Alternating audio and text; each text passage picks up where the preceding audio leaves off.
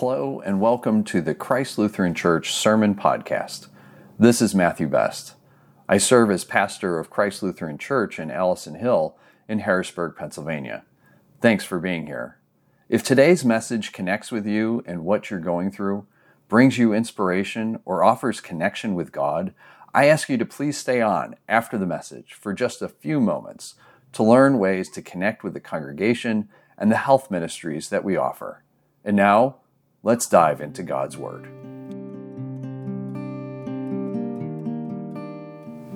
A reading from the prophet Hosea, chapter 11, verses 1 to 9.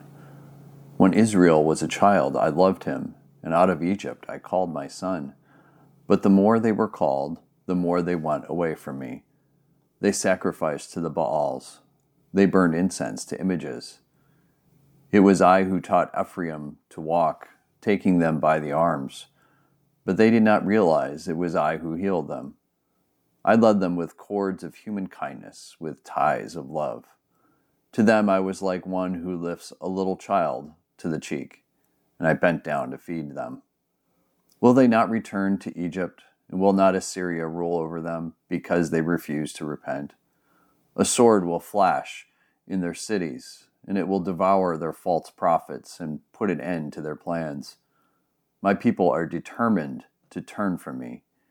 Even though they call me God Most High, I will by no means exalt them. How can I give you up, Ephraim? How can I hand you over, Israel? How can I treat you like Admah? How can I make you like Zeboim? My heart is changed within me. All my compassion is aroused. I will not carry out my fierce anger, nor will I devastate Ephraim again. For I am God and not a man, the Holy One among you. I will not come against their cities. The word of the Lord. Thanks be to God.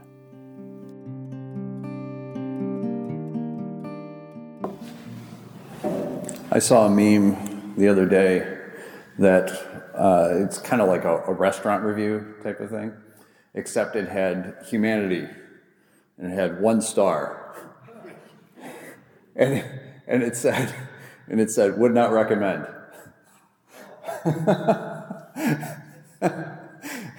Humanity as a whole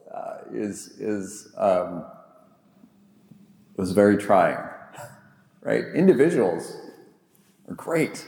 We love individuals. It's wonderful, even small groups and whatnot, but humanity as a whole has been extremely difficult. I want to read a little something. I'll tell you more than anything else. There's this book that I had just finished reading not too long ago. It's called Caste. It's by Isabel Wilkerson. It's an excellent book, excellent book. It talks about race and caste and how those are related, and it gets into all sorts of things. It's a difficult read, but it's very good. And in one chapter, to give you a sense, caste is kind of this thing that people are born into, and she describes it as race is the flesh, caste is the bones. And so it's the system underneath that drives it, and there are expectations, and if you don't fit those expectations, the system will work to make you fit those expectations. And so she's taking a look at caste in the 3 places where caste has been used, which is, of course, India is the oldest caste system in the world, Nazi Germany, and the United States, where there has been caste as well. And so she's got this one chapter called Euphoria of Hate. It was a real uplifting idea. And she's describing being in a Berlin museum, and she's watching film footage. It's a silent film. And the film was taken from Saturday, July 6, 1940, at precisely 3 p.m. And there's no commentary to explain it. It's a silent film, and so all you do is you just see. And what it is Hitler returning to Berlin after the Germans have seized Paris. So they conquered France, and it's this parade in, and the streets are jam-packed with tens of thousands of people. It looks like confetti, because confetti's going around, and then there's people, and the people are so small dots so that the picture could try to capture the scene, that it just, the people look like they are confetti. And so people are laughing, there's jubilation, and they're waiting there for their hero, Adolf Hitler, to come, and then it gets into him doing his speech. And it's just a repeating loop of that video. And this is what she said. I thought to myself, did the German people know the carnage they were celebrating? Yes, it turns out. Clips of bombing raids were shown during newsreels before the feature film at the cinema. They knew the French had been violently defeated. It was just 2 years past Kristallnacht. That's when the Nazis took over. They knew that Jewish friends and neighbors had been rounded up, publicly humiliated, taken away, and never seen again. The people in the crowd were smiling and happy. Everything that happened to the Jews in Europe, to African Americans during the lynching terrors of Jim Crow, to Native Americans as their land was plundered and their numbers decimated, to Dalits, which are the untouchables in India, considered so low that their very shadow polluted those deemed above them, happened because a big enough majority had been persuaded and had been open to being persuaded centuries ago or in the recent past, that these groups were ordained by God as beneath them, subhuman, deserving of their fate. Those gathered on that day in Berlin were neither good nor bad. They were human, insecure, and susceptible to the propaganda that gave them an identity to believe in, to feel chosen and important. Humanity, 1 star. Would not recommend. I give that as a context for this reading because there's a lot going on, and we talked a lot about this in the Bible study. The prophet Hosea is around 700 BC-ish, give or take a little bit on both sides over the course of 5 kings. And Hosea starts off, to give you a sense of this, verse 2 starts off with God telling Hosea, and this is the English translation, go marry a wife of whoredom and have children of whoredom, because the land has been a land of whoredom. Now, what does that mean? Whew. First of all, Israel and God have a relationship, and Israel has not been faithful to that relationship. God sees it as like a marriage relationship. And when Israel has had these relationships, in this case, at that time period, the northern kingdom is seeking out assistance from Assyria to the north, and Judah is seeking assistance from Egypt to the south. They pay those empires for protection. And the price of that is, great, you're going to adopt some of our culture and our gods. And the Canaanite religion is a religion in which there were fertility. It's a fertility religion. And so there was, as part of the practice, sexual acts as part of the worship. This was very tempting to the Israelites.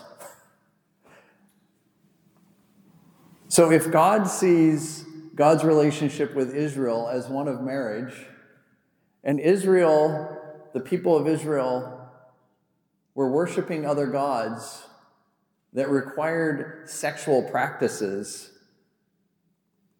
no wonder the beginning of Hosea says, go marry a wife of whoredom. It's symbolic to what Israel had been doing by cheating on God. And throughout this, Hosea is not a fun book to read. given all of that context, it's interesting because I think it says a lot about humanity. Hosea is not just God's words prophesying and saying, hey, you're not doing this. Hosea is also saying a lot about what humanity is like. We hear that in our scripture today. We hear about God and we hear about humanity. We hear about humanity in the sense of, look, you've been doing all of these things. Where is it here? It's you haven't realized all of this. You sacrificed to the Baals, which are the false gods. It's just a generic term for that. And burned incense to images.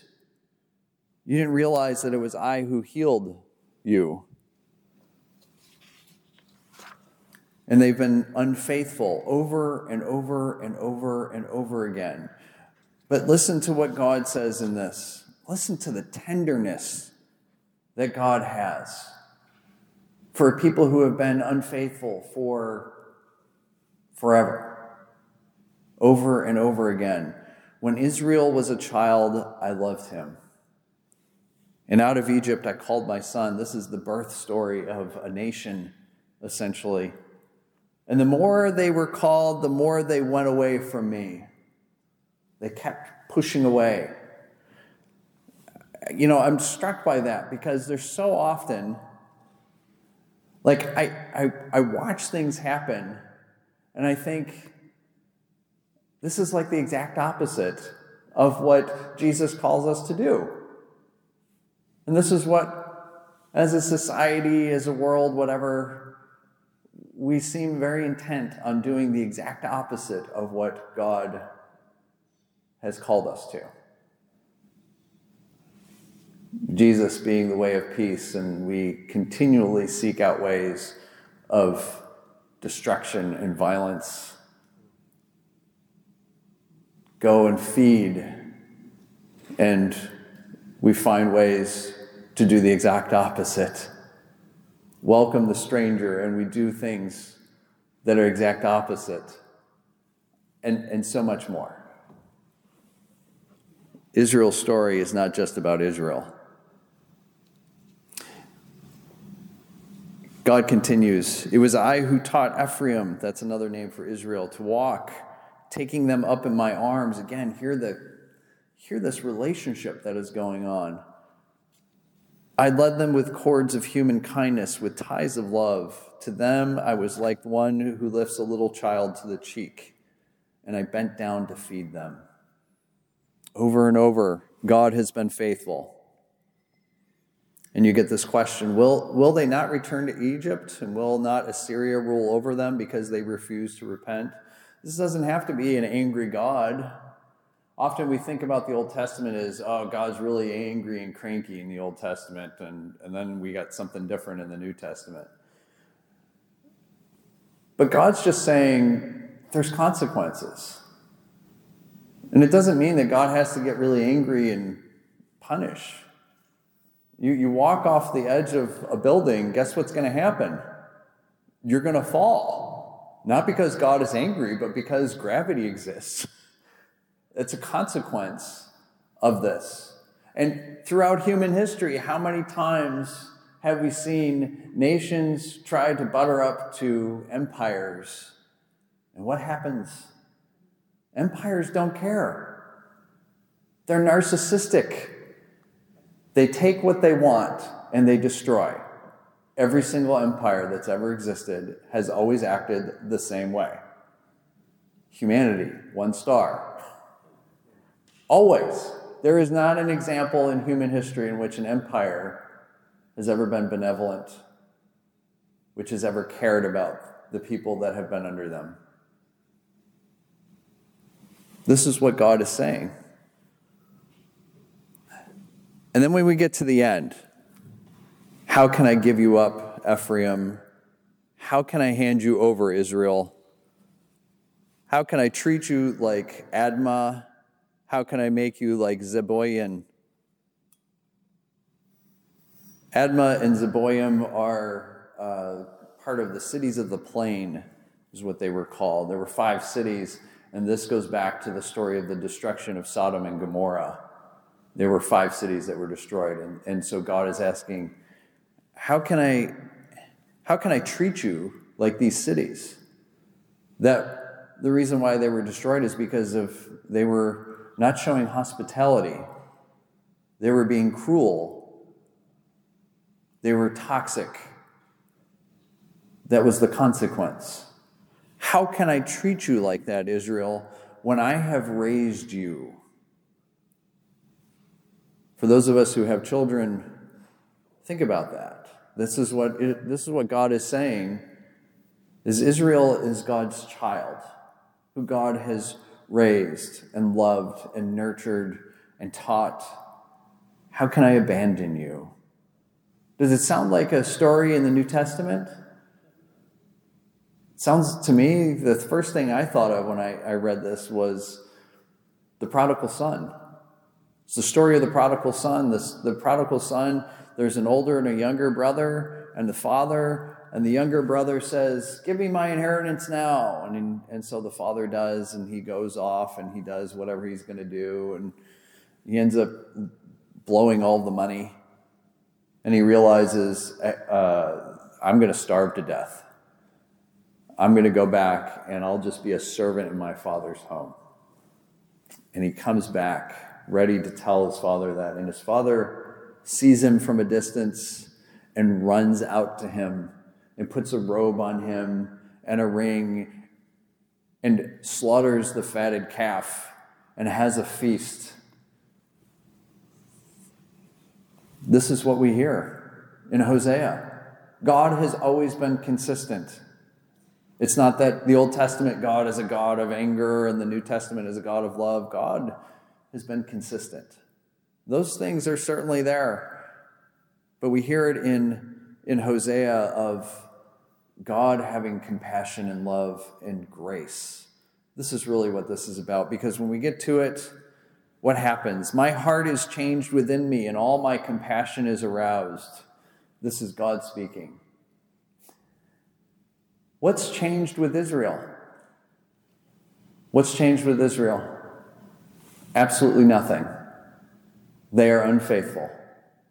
And yet, God doesn't follow that.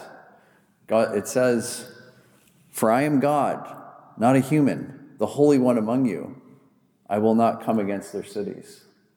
It's God who has changed. It's God who shows compassion. It's God who doesn't judge based on what they deserve. It's grace. It's a God of grace.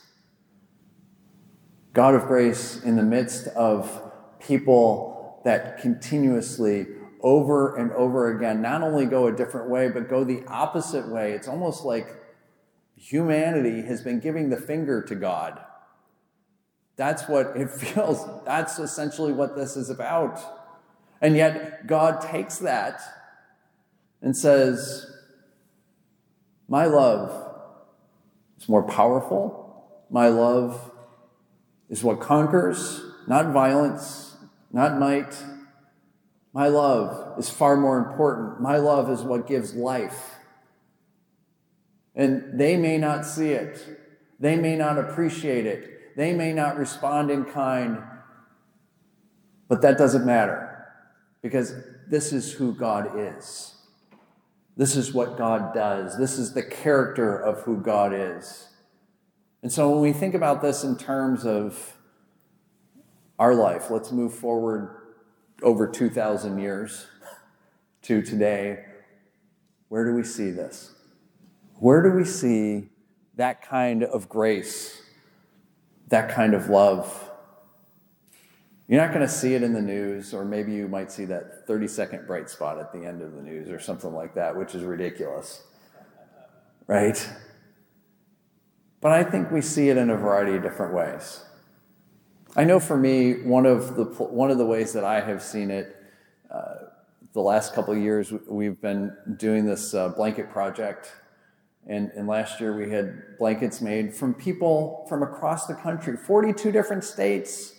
made blankets. People that, I'm one of the organizers, I don't even know who most of these people were, and I don't know how they heard about it. It's amazing. But they made blankets for people that they would never meet as an act of love, an act of grace. We had over 1,100 blankets. We gave them all out because they're not our blankets. They're for people who are in need. And it's also to say, hey, there's something wrong with our systems when we got this going on. And yet, we're called to love. That's not easy to do, especially in a world in which has wars going on, in which so often we're called to just take sides and say this side is bad or this side is bad or whatever the case may be. And we've got corruption going on and we've got all these other bad things that are going on. How are we called to live? Not in response, but what is God calling us to live? God is calling us to take the world, which oftentimes we think is right side up, but it's upside down. This is what Jesus does. Jesus right sides. God has been right siding the world. Even as much as humanity has been trying to keep twisting that around again, God is patient and consistent in right siding it. And that key is love. That's what we're called to. It's costly, it's painful, but anything that's worthwhile is that way. That's what God calls us to show love, not because somebody deserves it, to show compassion, to show mercy and grace, to share what we can share, whatever that may be, to be present, to listen. It's not about being a good person so much as it is being faithful. We're going to mess up, but thankfully God does the same thing with us because we've also been those people who have turned away from God and said, we know better. And thankfully, God has loved us and continues to love us and will continue to love us and forgive us and give us grace. And so because of that, we can go and do that with others. That's good news. Very good news. Thanks be to God.